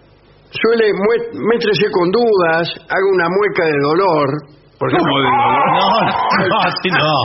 Usted le dicen 300 pesos. ¡No! No, un pequeño mueca de lamento. Bueno, sí. La verdad es una pena. Bueno. Después de la mueca, espere a ver si el vendedor le hace un descuento. Después, busque formas de agregar valor que no afecten el precio. Solicite, por ejemplo, entrega a domicilio, gratis, servicio de postventa por un año, un sistema de música mejor si se trata de un auto. Claro. Bueno, pero eso... Sí, pero hay alguna... Por ejemplo, los autos, las concesionarias le dicen, bueno, tuviste suerte porque justo hoy estamos entregando las alfombritas de goma bonificadas. ¿Cómo alfombrita? No, pero acá el tema es que el que regatea... Bueno, ¿por qué no me da la alfombrita de goma? Me la llevo. Es que el que regatea pida No, cosas. es para el que compra el auto. No, claro. El cliente le tiene que pedir algo más de lo que... Bueno, claro. Me compro el auto, pero ¿qué me das un año de me seguro? compro el auto, pero me da una casa rodante para ponerla atrás. No, nosotros no vendemos la casa rodante. Tiene que pedir cosas sensatas. Bueno, dice... Tras haber vivido 30 años en Regensburg, el vendedor de alfombras iraní, Hadi Rad, se siente todo un alemán. Ajá. Bueno. Y mira vos, hay un vendedor de alfombras que se siente todo un alemán. Completo. No medio alemán, como algunos vendedores. Sí. Sin embargo, a lo único que no se ha acostumbrado es a que en su país adoptivo, Alemania, nunca se regatea. Claro, el alemán compra. Claro, acá dice, para los persas, regatear es un juego. ¿Y por qué no arrancó por ahí? ¿Cómo tardó en llegar? Nos paseó por toda Alemania. Pero en Alemania, sobre todo las personas mayores, jamás lo hacen. Y él le regatea él solo. Porque viene el alemán y le dice, ¿cuánto vale esta alfombra? Le dice, 1.000 euros. Bueno, listo. Tome, dice el alemán. ¿Cómo? Dice el tipo. 980. Dice, no, bueno, está bien, tome 980. No, mire, 970, pero ni un euro menos. Sí, no, en Alemania tienen las cosas, tienen los precios Alemania puestos. es concreto, por eso tienen el adelanto que tienen, tecnológico, señor, y todo. Todos los precios ya para porque si hay un precio vale eso, se terminó. No van a poner un precio para que cuesta otra cosa. Aquí habla Gerard Eyrich, ejecutivo de la Corporate Training. Ha impartido seminarios sobre negociación durante 26 años. ¿Y por qué lo dice así? Buenas tardes. Habla así el tipo. Los mejores tratos comienzan con investigación, dice. Si leímos sobre especificaciones del producto, modelos alternativos, precios en el mercado, ningún vendedor podrá tomarnos el pelo. Bueno, sí, pero también hay que ver si usted puede sacar ventaja de eso. Yo, por ejemplo... A veces puede quedar mal, porque si le empieza a tirar abajo el producto, porque usted sabe que Claro, no al puede... final, ¿qué quiere? ¿Usted lo quiere o no lo quiere? Porque si lo tira abajo... lo quiero, pero la oferta que hizo aquí mi anterior compañero, Sí. 900 pesos. No, pero eso, yo me imagino que le habrá comentado su compañero, no sé qué Mi vínculo... cliente. Ah, bueno, su cliente, que arrancó muy abajo, porque yo tenía ofertas de 9.000, de otros... Puede, en mi libro, Sí.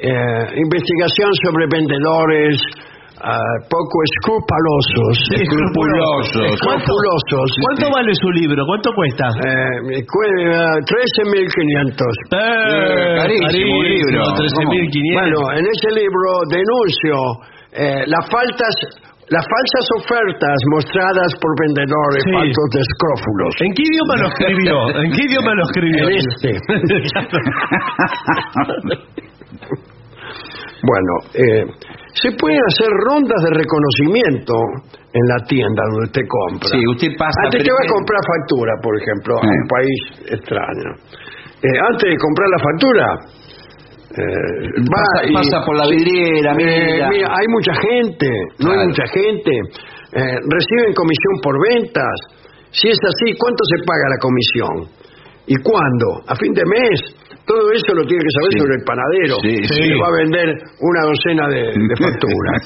Está bien, y si no sabe qué, lo agarra el vendedor por afuera. Eso de la es que para empresa. hacerle un trabajo psicológico al claro. vendedor. Y hace toda la inteligencia Te previa. faltan 20 días para cobrar la comisión. Sí. Yo estaría preocupado.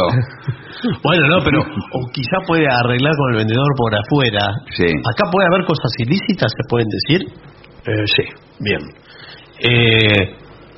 Porque vio que el vendedor, después usted puede arreglar otra cosa con él fuera de la empresa. Le dice, no, yo esto te lo vendo en otro circuito a menor precio. ¿Pero cómo? Porque el vendedor sabe dónde lo vende más barato. Sí, o por ahí Lo compra él mismo al mayorista Claro, y lo saltea a su empleador, que es el dueño de la tienda. claro. Sí. Buenas tardes. ¿Qué tal? Buenas tardes. Me gustaría que salteara, acabo de entrar, yo soy Sí, otro. ¿cómo le va? Me gustaría que salteando al dueño de la tienda, donde usted trabaja, que es esta, Sí. me vendiera usted un mate. Porque vengo de la Argentina, estoy Sí. visitando Alemania, y ya sabe cómo nos gusta el mate a los argentinos. Bueno, sí, pero Sí, ¿por qué no se lo compró en Argentina el mate? Porque esa no es manera de Bueno, tratar. no, pero me llama la atención. ¿Y usted por qué está? ¿Por No, qué está no bien. se ¿Usted dedicó a quiere otra cosa? ¿Usted quiere un mate? Sí. Estoy buscando un mate alemán que me dijeron que son los mejores. Yo estoy acá en el negocio, aquí tengo un mate para venderle. Pero ¿con qué está hecho? Es un mate. De calabaza. Este es un valero. Sí. Se confunde. Yo le dije, no se lo aprendió todavía. Todavía no está maduro con esto. No te lo aprendiste. Con razón, chupaba y no salía nada. Bueno, si quiere un mayor descuento, gaste más. La alfombra más barata que vende Hadi Rad, el muchacho este de Persia, vale 300 euros. Y la más cara le costará 30.000 euros. Muy bien. Y Hadi Rad dice, cuando más gaste, comprador, más puedo descontarle. Claro. Imito bien al persa. Sí, de la de 300 euros le descuenta 1 euro. Nada. Claro. En la de 30.000 Sí. le descuento 1.000. Bueno, sí, pero no es nada dentro de 30.000. ¿Cómo que no es nada? 1.000 no es nada. Sí, pero- Mire si en la de 300 le descuento 1.000. Sí. Le tengo que pagar yo encima. Por favor. 700 euros. Bueno, pero el caso es que yo tengo que desembolsar 29.000 euros por una cosa que no deja de ser, discúlpeme, una tela tirada en el piso, digamos. Pero si La usted tela define tirada. así las cosas, Pero escúcheme. un edificio es un montón de ladrillos. Sí. No dejan de ser un montón de ladrillos. Bueno, sí, digámoslo. Bueno, así que no hay diferencia entre él, que es propietario de un negocio, y un vendedor que trabaja a comisión. Lo que necesito es vender. Así que usted como vendedor tiene que ser amplio con los descuentos que hace. Bueno, yo le propongo, yo le ofrecí 950 pesos por el rosario. Sí. Bueno, descuénteme los 950 pesos. Bueno, pero eso ya es demasiado. Bueno, elija el momento más adecuado para Claro, regatear. porque por ahí si está el negocio lleno de gente, el vendedor no está disponible para que usted se lo chamulle. Está vendiendo, despachando. Claro, tiene que esperar que se vayan todos. Que, que no haya nadie. De solo. Y usted entra solo, agarra una cosa. Se hace el indeciso, que medio que no le gusta lo que... Ahora, solo puede regatear si el precio no está cristalizado en un cartel. Porque nunca, usted no va a encontrar nunca carteles con los precios en esa clase de negocio. No, usted tiene que entrar y preguntar. Mire, otro es un método violento. Usted entra con un pato bica, mal encarado, dice, ¿cuánto vale ese mate, por ejemplo? Le dice 1.000 pesos. Y usted lo mira al pato bica. El pato bica es así, ¿no? Es mucho, le dice usted. ¿Y?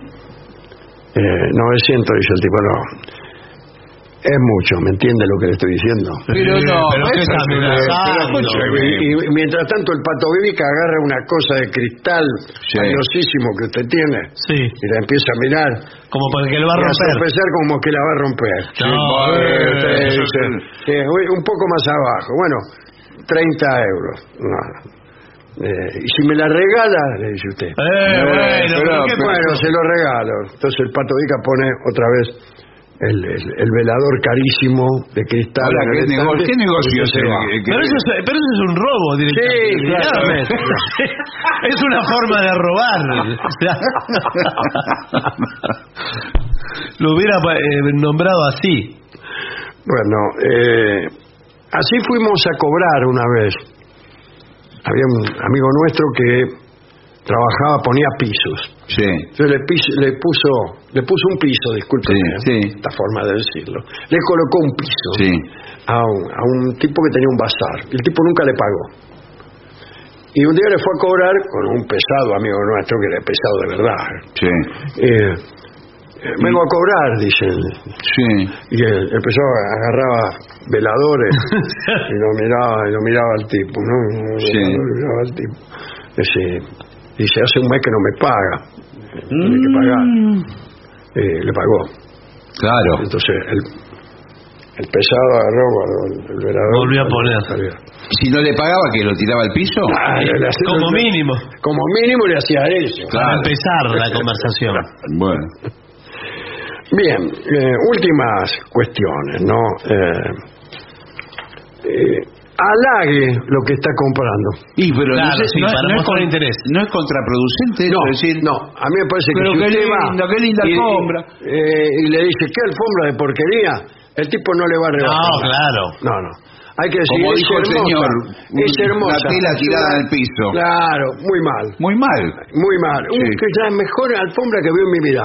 Pero no la puedo comprar. Pero no la puedo comprar. Le puedo pagar 950 pesos. Y no, la verdad que la va a tener que comprar en otra vida. Bueno, dice, vaya, está en muy buenas condiciones. 15 años y tan solo 60.000 kilómetros. Pero eso creo que no aplica a las alfombras. No, debe ser un auto. Es un auto eso, ¿eh? Es sospechoso que 60.000 kilómetros. Está retocado el cuenta kilómetros. Está raro, sí. A veces quedarse callado, este es el último consejo que le doy, puede resultar muy efectivo. Claro, usted no dice nada y que hable el vendedor. Cuando el vendedor sugiere un precio, usted se queda callado. Claro. Sí. Ahora, ¿y si el vendedor no dice nada? Y ahí nos quedamos el tiempo que sea necesario. ¿Pero callados? Usted dice 30.000 euros. Sí. Yo me quedo callado. Sí, pero ¿y qué? ¿Y qué quiere decir?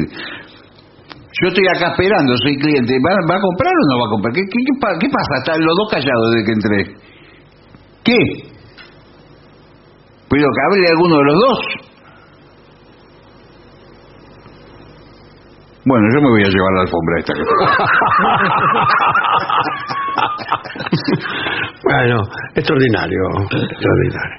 A mí me gusta el regateo al revés, ¿no?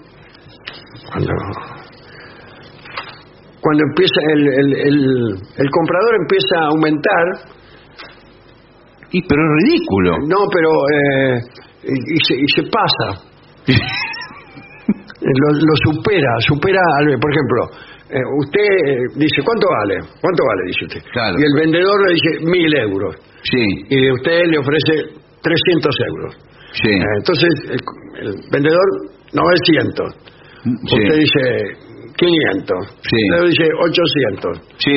Y usted dice 700. Sí, el vendedor dice 600. Sí. Y usted dice 1.000.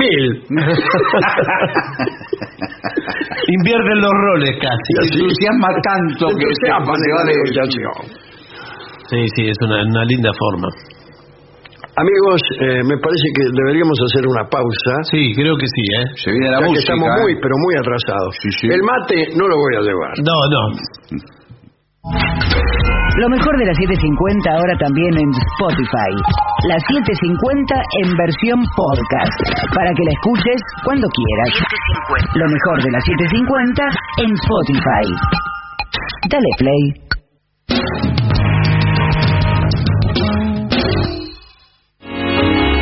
AM750. Objetivos, pero no imparciales.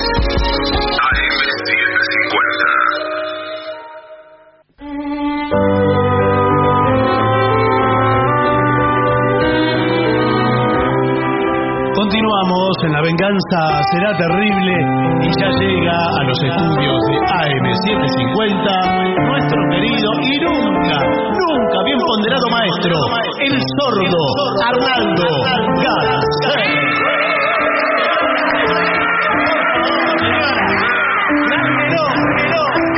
Y ya viene acompañado, por supuesto, de Manuel Moreira. Pero le digo que lo deje entrar. Entre Moreira, por favor. Discúlpeme, pero no podemos contener. No sé qué le pasa a esta señora. Bueno, buenas noches. Muy buenas noches.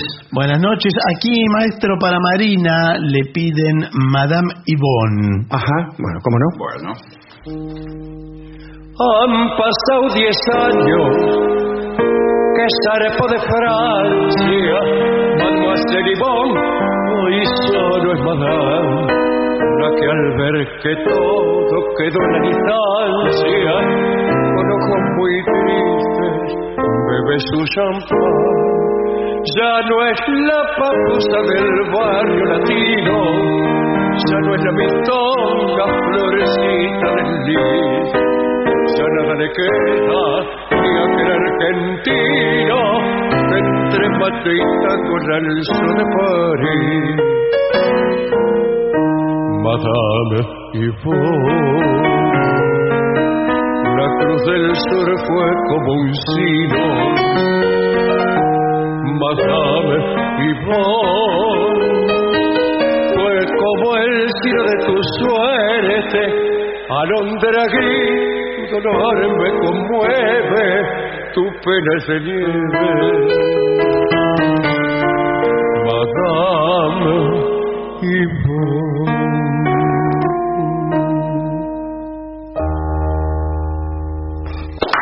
Muy hermoso, muy lindo.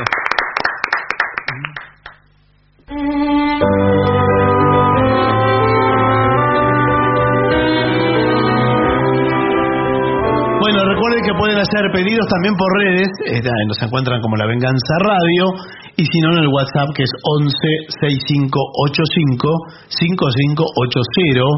Lo que quieran ahí. Lo que quieran por escrito. No sé si lo que quieran, porque acá le piden Sleeping and Sliding. Qué bien que lo dijo. ¿Qué es? ¿Pero qué es? Yo no conozco. Es una canción de Little Richard. ¿Qué hace también John Lennon? Sí, señor, Sí. claro. Bueno, ¿la tiene esta como para Oscar de Aedo? Bueno, ¿Sí? vamos. Slipping and sliding, bipping and hiding, been so long time ago. Slipping and sliding, bipping and hiding, been so long time ago. I've been told, baby, you've been told, you won't be a fool no more. Oh, be conniver, nothing but a driver, don't got hip to drive. Oh, be conniver, nothing but a driver, don't got hip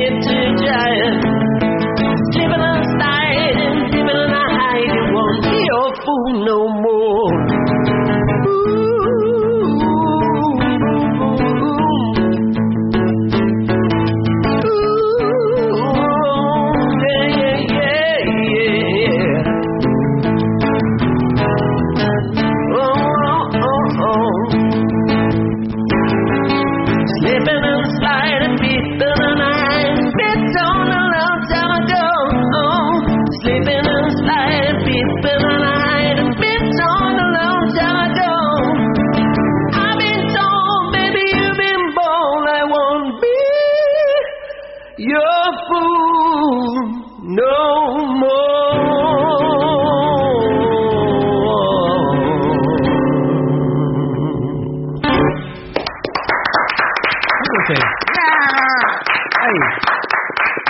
La señora está bailando. Sí, la señora está siempre en acción.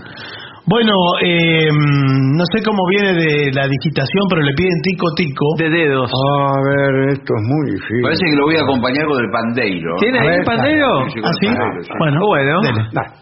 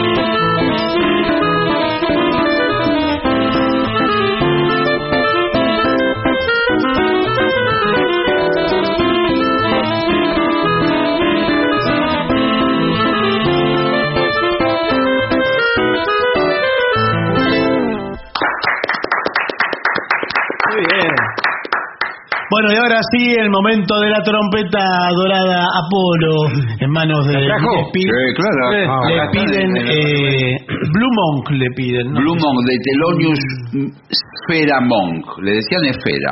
¿Por qué? ¿Por qué le decían esfera? Por ahí por su contextura física.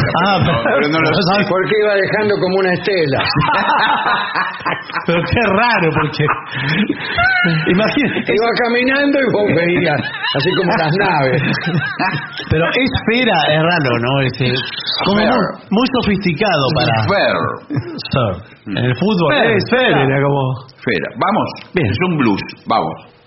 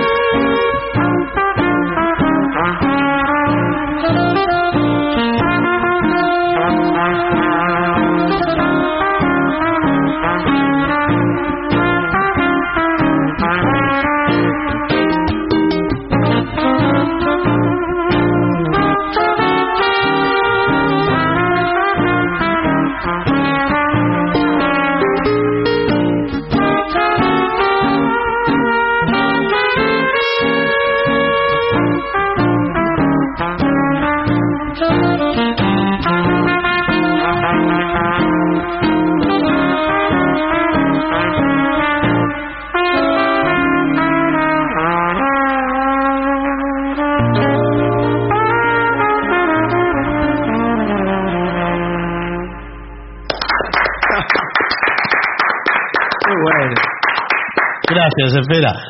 Bueno, y ahora sí nos vamos, nos tenemos que marchar. Recuerden que mañana estamos en el Regina, ahí en Avenida Santa Fe, 1235. ¿A qué hora? No sé si quedan algunas entradas, pero están en plata. Las últimas entradas. Y si no, también el otro jueves, también vamos a estar. Sí, jueves 11 también estamos ahí. También estaremos ahí. Nadie debe faltar, ¿eh? Nos vamos, maestro. Sí, sí.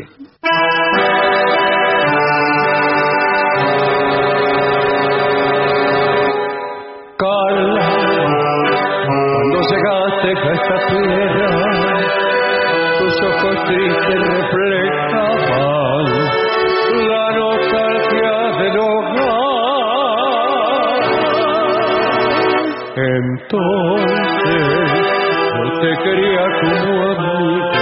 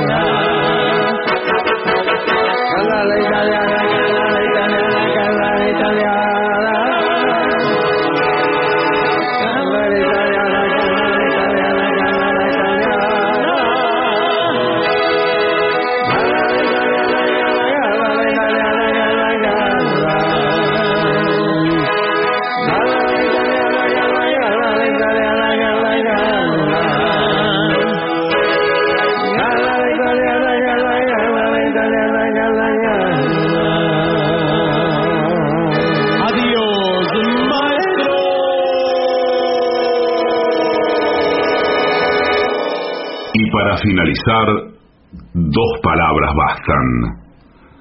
Gracias.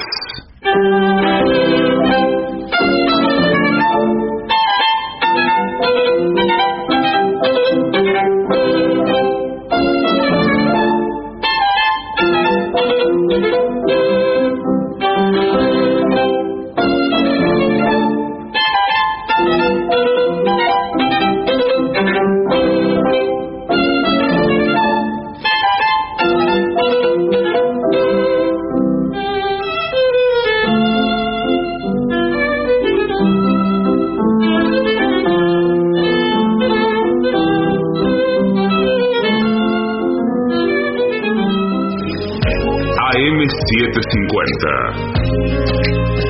Objetivos, pero no imparciales.